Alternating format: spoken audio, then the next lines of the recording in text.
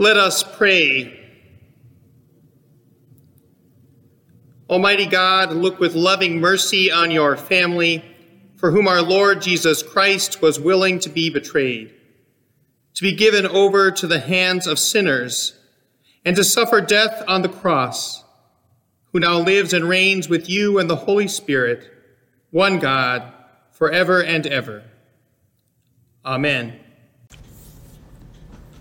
The first lesson is from Isaiah, chapter 52 and 53. See, my servant shall prosper. He shall be exalted and lifted up, and shall be very high. Just as there were many who were astonished at him, so marred was his appearance beyond human semblance, and his form beyond that of mortals, so he shall startle many nations. Kings shall shut their mouths because of him, for that which had not been told them they shall see, and that which they had not heard they shall contemplate. Who has believed what we have heard? And to whom has the arm of the Lord been revealed? For he grew up before him like a young plant, and like a root out of a dry ground.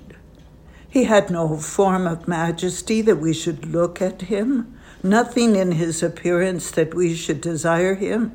He was despised and rejected by others, a man of suffering and acquainted with infirmity, and as one from whom others hid their faces. He was despised, and we held him of no account. Surely he has borne our infirmities and carried our diseases. Yet we accounted them stricken, struck down by God, and afflicted. But he was wounded for our transgressions, crushed for our iniquities. Upon him was the punishment that made us whole, and by his bruises we are healed. All we like sheep have gone astray. We have all turned to our own way, and the Lord has laid on him the iniquity of us all. He was oppressed and he was afflicted, yet he did not open his mouth. Like a lamb that is led to the slaughter, and like a sheep that before its shearers is silent, so he did not open his mouth. By a perversion of justice he was taken away. Who could have imagined his future? For he was cut off from the land of the living, stricken for the transgressions of my people. They made his grave with the wicked and his tomb with the rich, although he had done no violence, and there was no deceit in his mouth, yet it was the will of the Lord to crush him with pain. When you make his life an offering for sin, he shall see his offspring and shall prolong his days. Through him the will of the Lord shall prosper. Out of his anguish he shall see light. He shall find satisfaction through his knowledge. The righteous one, my servant, shall make many righteous, and he shall bear their iniquities. Therefore I will allot with him a portion with the great, and he shall divide the spoil with the strong, because he poured out himself to death, and was numbered with the transgressors, yet he bore the sin of many, and made intercession for the transgressors. Word of God, word of life. Thanks be to God.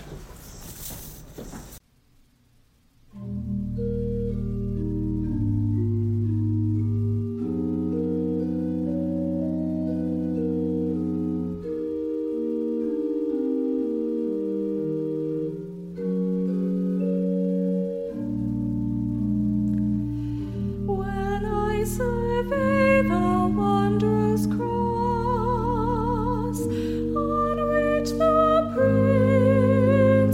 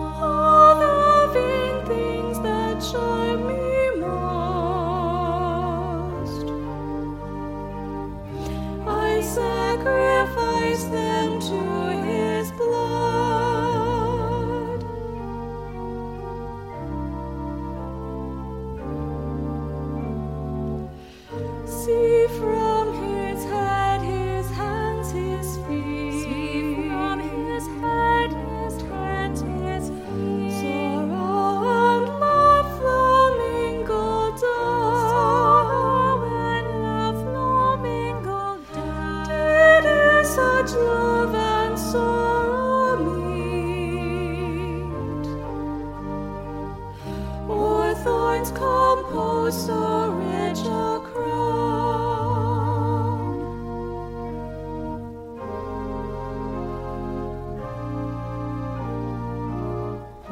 Where the whole realm of nature mine, that were a present far too small. Love so amazing, so divine, intends my soul, my life, my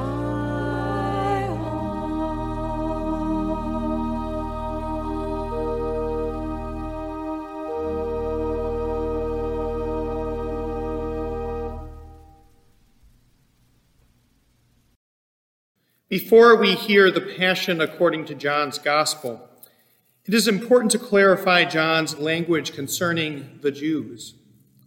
This phrase that occurs more than 60 times in John has contributed to anti-Semitic violence throughout Christian history. So it's important to note before our reading that this phrase, the Jews, refers not to the Jewish people as a whole, but to the religious authorities of John's day. Too often, John's portrayal is an unfair caricature that comes not from Jesus, but from John's frustration with the Jewish leaders in his time. After all, Jesus himself was a Jew, and the Jesus movement occurred within Judaism. We must speak truth and work against hate in all its forms. And with that, we now hear the Passion of our Lord according to John. The Holy Gospel according to John. Glory to you, O Lord. Jesus went out with his disciples across the Kidron Valley to a place where there was a garden, which he and his disciples entered. Now Judas, who betrayed him, also knew the place, because Jesus often met there with his disciples. So Judas brought a detachment of soldiers together with police from the chief priests and the Pharisees. And they came there with lanterns and torches and weapons. Then Jesus, knowing all that was to happen to him, came forward and asked them, "Whom are you looking for?" They answered, "Jesus of Nazareth." Jesus replied, "I am he." Judas, who betrayed him, was standing with them. When Jesus said to them, "I am he," they stepped back and fell to the ground. Again he asked them, "Whom are you looking for?" And they said, "Jesus of Nazareth." Jesus answered, "I told you that I am he, so if you are looking for me, let these men go." This was to fulfill the word that he had spoken. "I did not lose a single one of them whom you gave me." Then Simon Peter, who had a sword, drew it, struck the high priest's slave, and cut off his right ear. The slave's name was Malchus. Jesus said to Peter, "Put your sword back into its sheath. Am I not to drink the cup that the Father has given me?" So the soldiers, their officer, and the Jewish police arrested Jesus and bound him. First they took him to Annas, who was the father-in-law of Caiaphas, the high priest that year. Caiaphas was the one who had advised the Jews that it was better to have one person die for the people. Simon Peter and another disciple followed Jesus. Since that disciple was known to the high priest, he went with Jesus into the courtyard of the high priest, but Peter was standing outside at the gate. So the other disciple, who was known to the high priest, went out, spoke to the woman who guarded the gate, and brought Peter in. The woman said to Peter, "You are not also one of this man's disciples, are you?" He said, "I am not." Now the slaves and the police had made a charcoal fire because it was cold, and they were standing around it and warming themselves. Peter also was standing with them and warming himself. Then the high priest questioned Jesus about his disciples and about his teaching. Jesus answered, "I have spoken openly to the world. I have always taught in synagogues and in the temple, where all the Jews come together. I have said nothing in secret. Why do you ask me? Ask those who heard what I had said to them. They know what I said."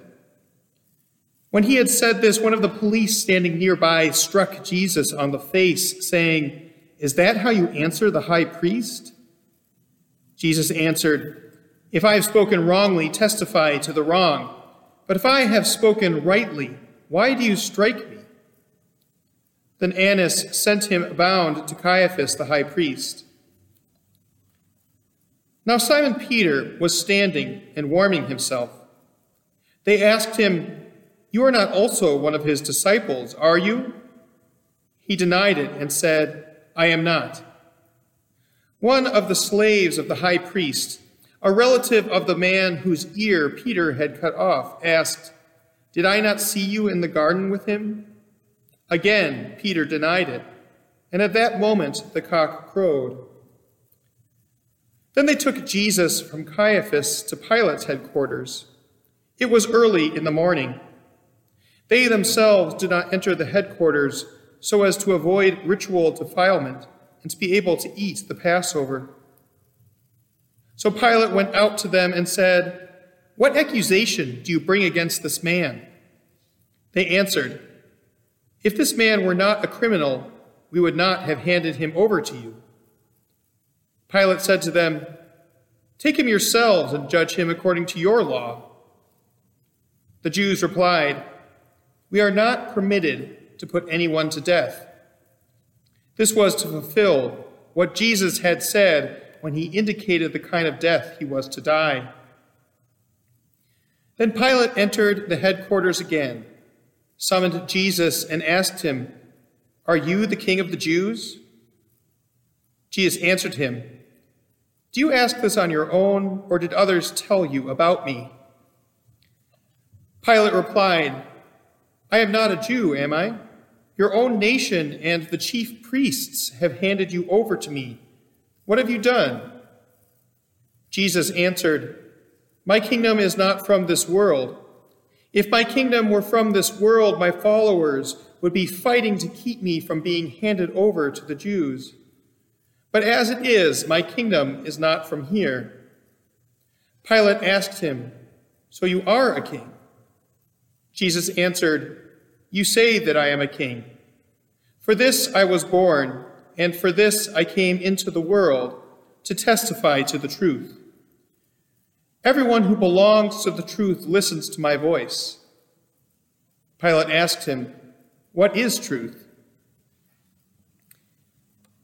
After he had said this, he went out to the Jews again and told them, "I find no case against him. But you have a custom that I release someone for you at the Passover. Do you want me to release for you the King of the Jews?" They shouted in reply, "Not this man, but Barabbas." Now Barabbas was a bandit. Then Pilate took Jesus and had him flogged, and the soldiers wove a crown of thorns and put it on his head, and they dressed him in a purple robe. They kept coming up to him, saying, "Hail, King of the Jews," and striking him on the face.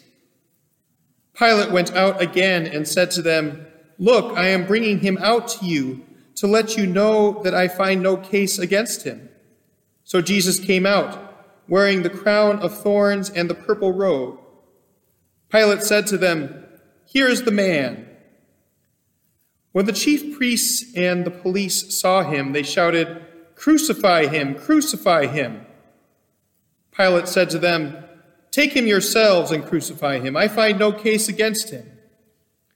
The Jews answered him, "We have a law, and according to that law he ought to die, because he has claimed to be the Son of God."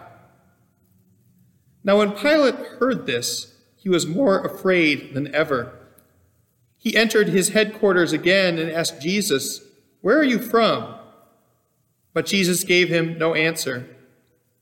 Pilate therefore said to him, "Do you refuse to speak to me?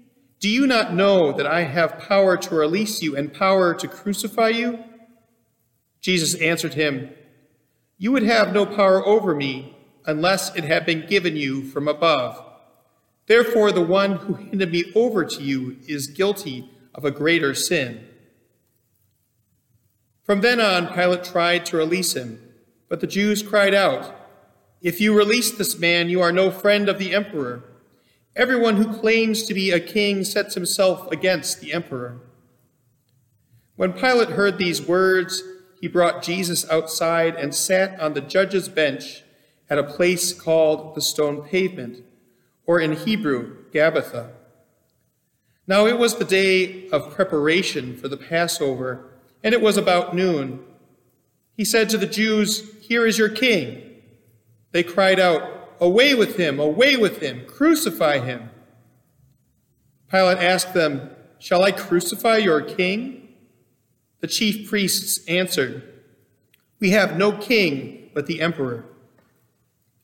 Then he handed him over to them to be crucified. So they took Jesus, and carrying the cross by himself, he went out to what is called the place of the skull, which in Hebrew is called Golgotha.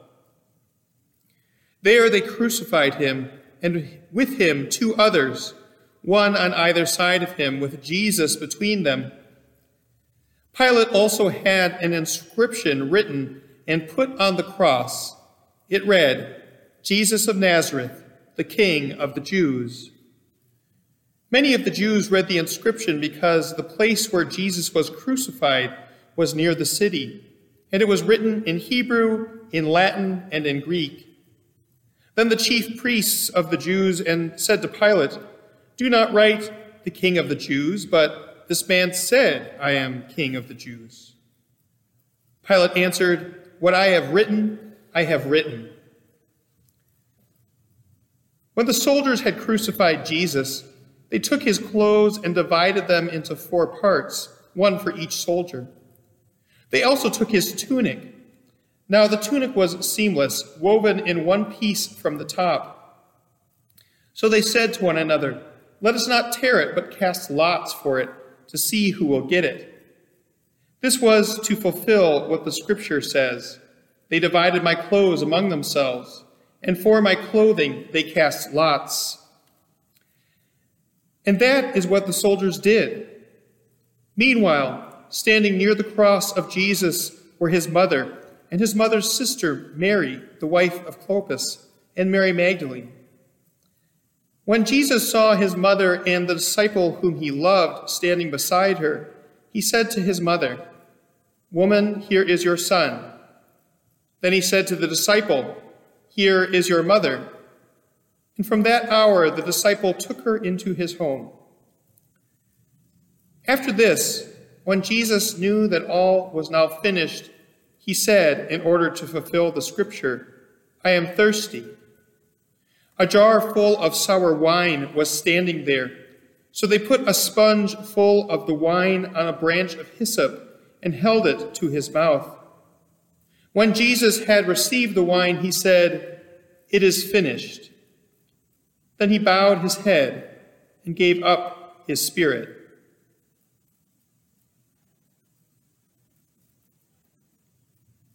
Since it was the day of preparation, the Jews did not want the bodies left on the cross during the Sabbath, especially because the Sabbath was a day of great solemnity.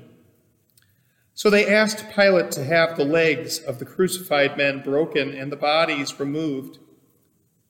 Then the soldiers came and broke the legs of the first and of the other who had been crucified with him. But when they came to Jesus and saw that he was already dead, they did not break his legs. Instead, one of the soldiers pierced his side with a spear, and at once blood and water came out. He who saw this has testified so that you also may believe. His testimony is true, and he knows that he tells the truth.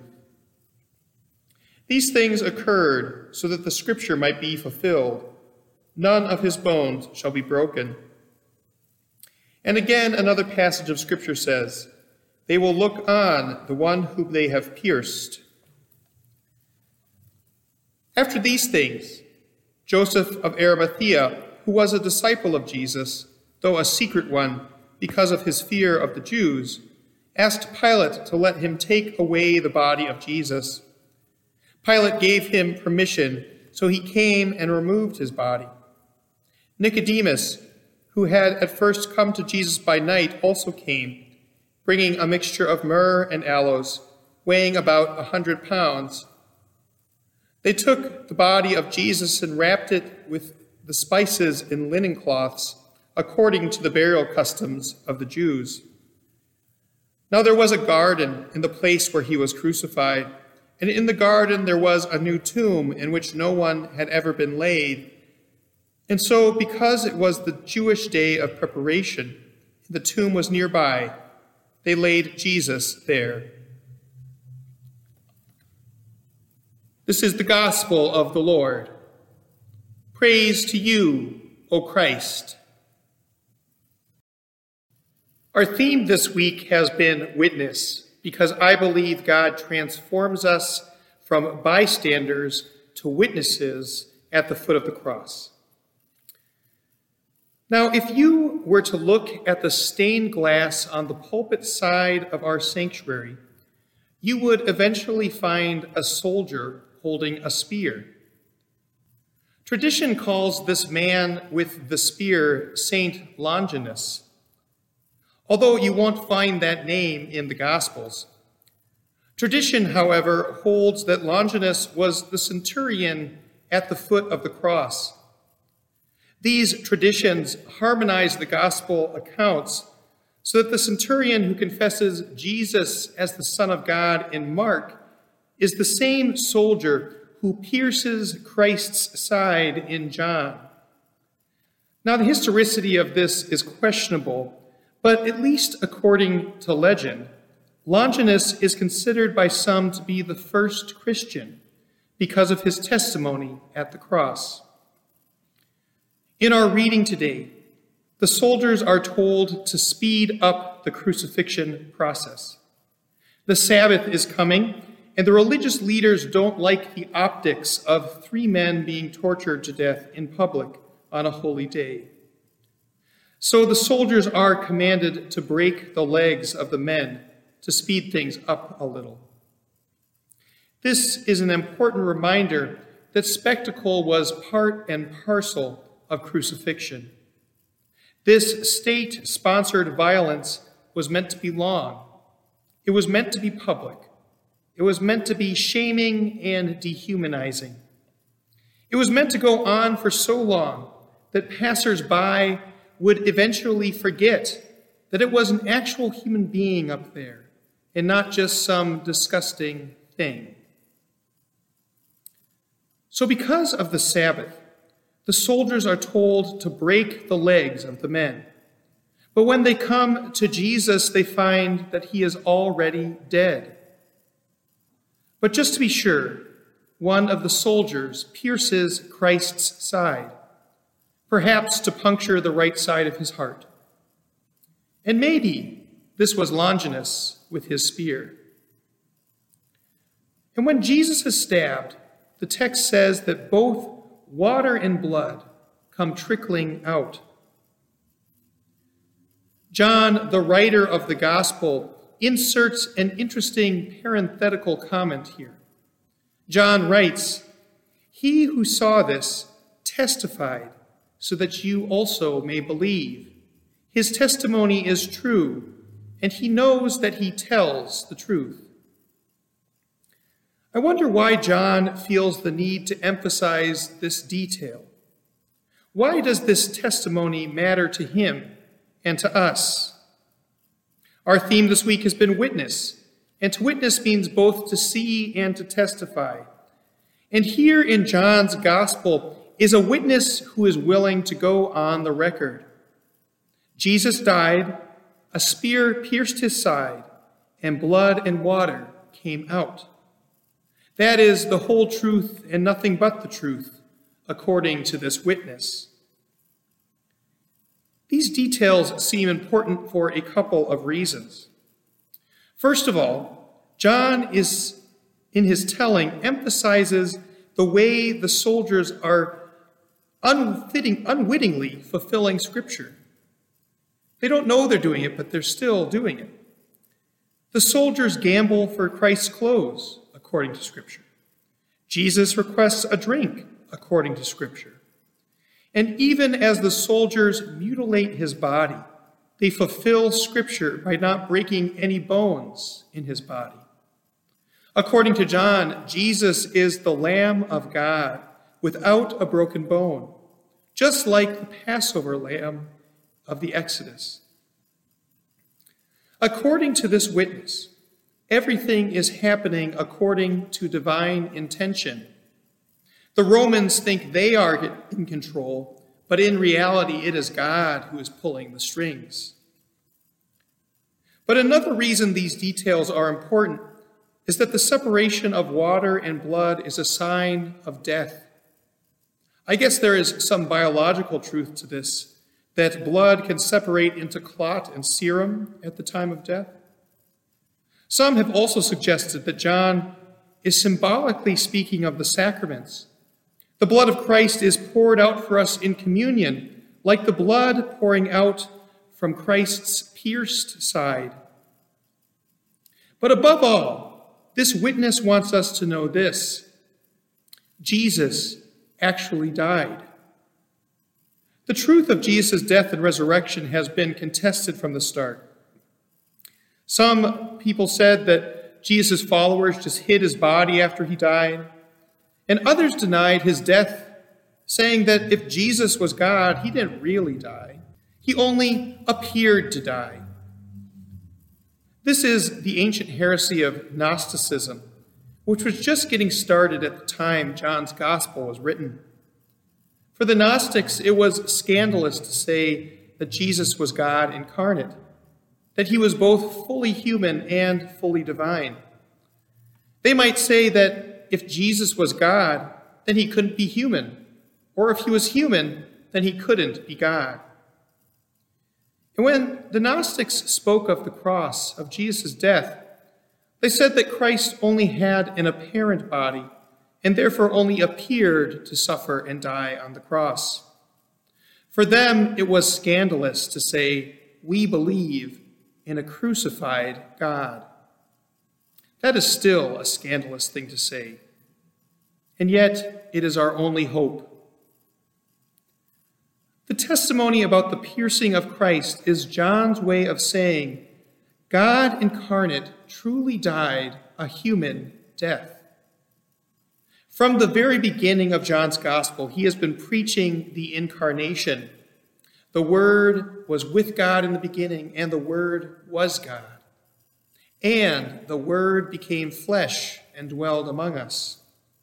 Jesus is both God and human even to the point of death. Reality and truth are still contested. We live in a time of misinformation and fake news. One witness says one thing and the next says something different. Even basic facts of medical science and public health have been up for debate. Perhaps with Pilate we want to ask, what is truth? In the courtroom of life, we need reliable witnesses who point us to the truth. In this small moment in John's Gospel, he wants to underline this testimony. The Word of God became flesh and lived among us as a human and died a true human death. Jesus wasn't just a spirit in a human puppet. Jesus was a flesh and blood human being who died a horrific death. This is the power of the cross for us. God goes into the depths with us. When we reach the moment of our death, we can say in confidence, God has been here too. God is here too. Jesus is with me. in the injustices of the world, in dehumanizing systems, in tragic deaths, all those modern-day Golgothas, God, in Jesus, chooses to meet us there too. This testimony is true. This witness is reliable. That is what John is saying to us today. This is testimony, so that you might believe in the crucified one. Amen.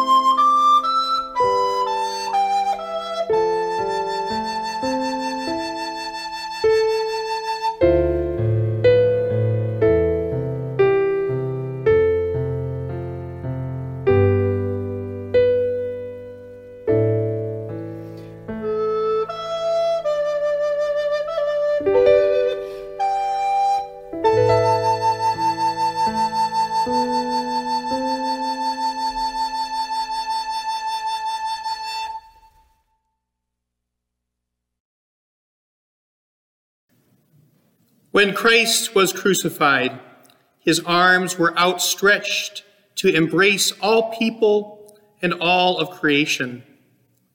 Likewise, the prayers of the Church of Christ are meant to reach out to all people and all of creation. The bidding prayer on Good Friday is meant to stretch our arms wide, following the example of Jesus. Each prayer will begin with an invitation, a bid. That invitation will be followed by a time of silent prayer. And I invite you to stretch your prayer to encompass all of creation. Each prayer will then be concluded with a prayer summing up the prayers of the Church.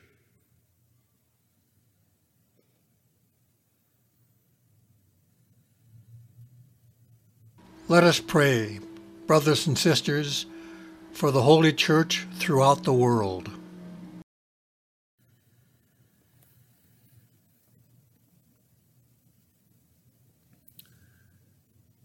Almighty and eternal God, you have shown your glory to all nations in Jesus Christ. By your Holy Spirit, guide the Church and gather it throughout the world. Help it to persevere in faith, proclaim your name, and bring the good news of salvation in Christ to all people. We ask this through Christ our Lord. Amen. Let us pray for Joy Mortensen Weedy, our bishop, for our pastor, and for all servants of the church, and for all the people of God.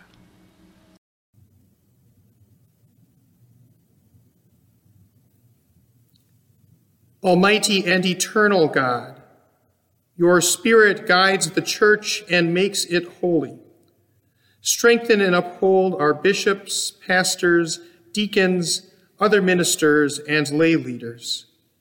Keep them in health and safety for the good of the church, and help each of us in our various vocations to do faithfully the work to which you have called us. We ask this through Christ our Lord. Amen. Let us pray for those preparing for baptism.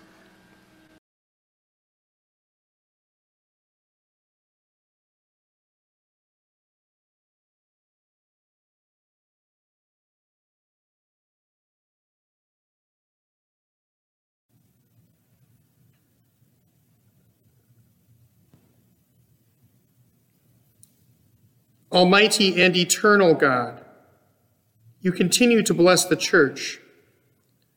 Increase the faith and understanding of those preparing for baptism. Give them new birth as your children, and keep them in the faith and communion of your holy church. We ask this through Christ our Lord. Amen. Let us pray for our sisters and brothers who share our faith in Jesus Christ.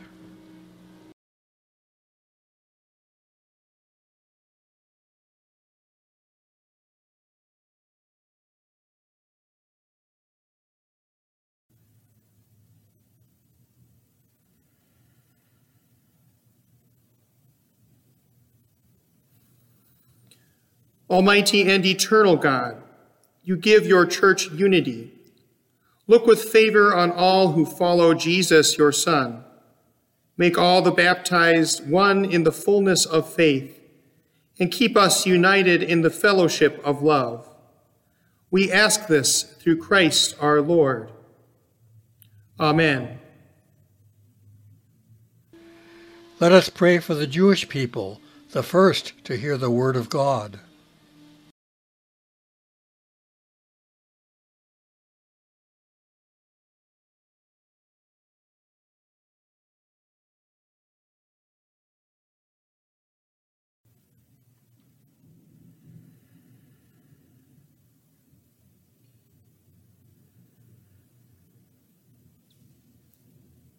Almighty and eternal God, long ago you gave your promise to Abraham and your teaching to Moses.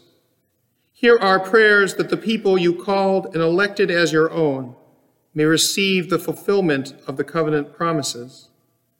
We ask this through Christ our Lord. Amen. Let us pray for those who do not share our faith in Jesus Christ.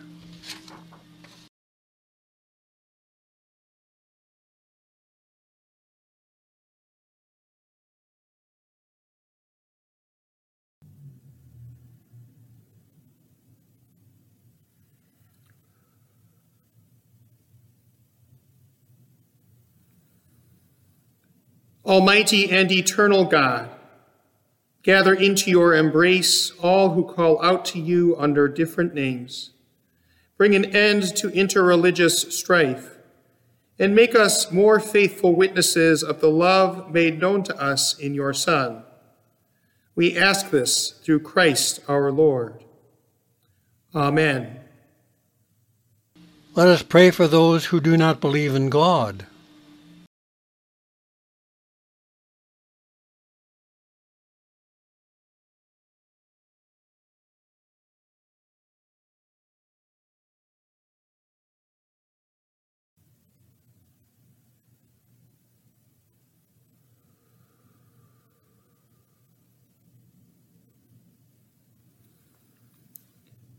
Almighty and eternal God, you created humanity so that all may long to know you and find peace in you. Grant that all may recognize the signs of your love and grace in the world and in the lives of Christians, and gladly acknowledge you as the one true God. We ask this through Christ our Lord. Amen. Let us pray for God's creation.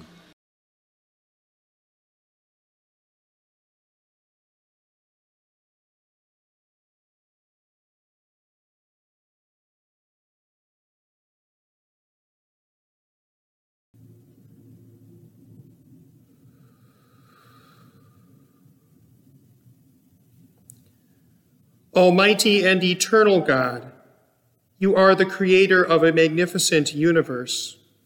Hold all the worlds in the arms of your care and bring all things to fulfillment in you. We ask this through Christ our Lord. Amen. Let us pray for those who serve in public office.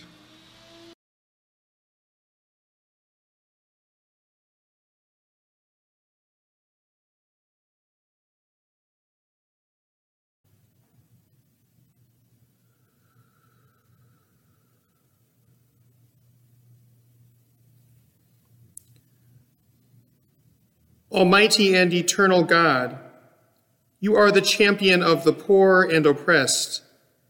In your goodness, give wisdom to those in authority, so that all people may enjoy justice, peace, freedom, and a share in the goodness of your creation.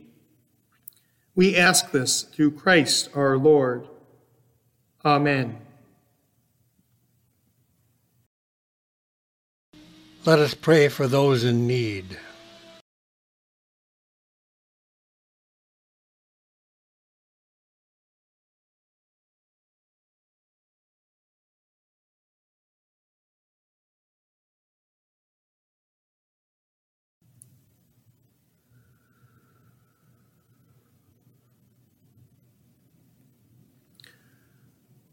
Almighty and eternal God, you give strength to the weary and new courage to those who have lost heart.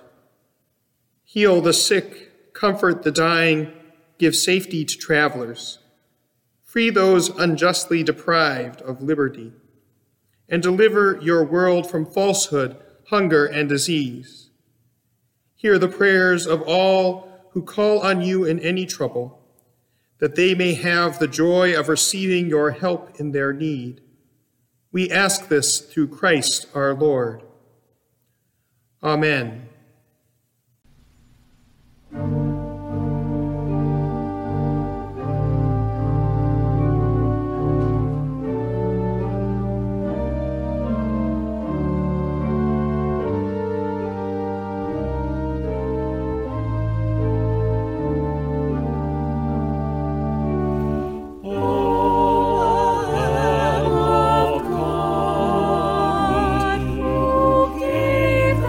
Son.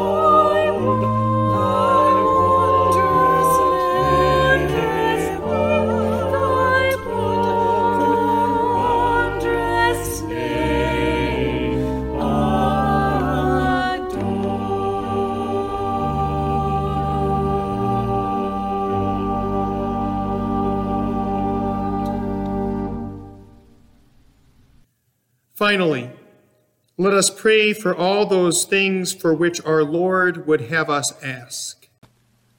Our Father in heaven, hallowed be your name. Your kingdom come, your will be done on earth as in heaven. Give us today our daily bread. Forgive us our sins as we forgive those who sin against us. Save us from the time of trial and deliver us from evil. For the kingdom, the power, and the glory are yours, now and forever. Amen.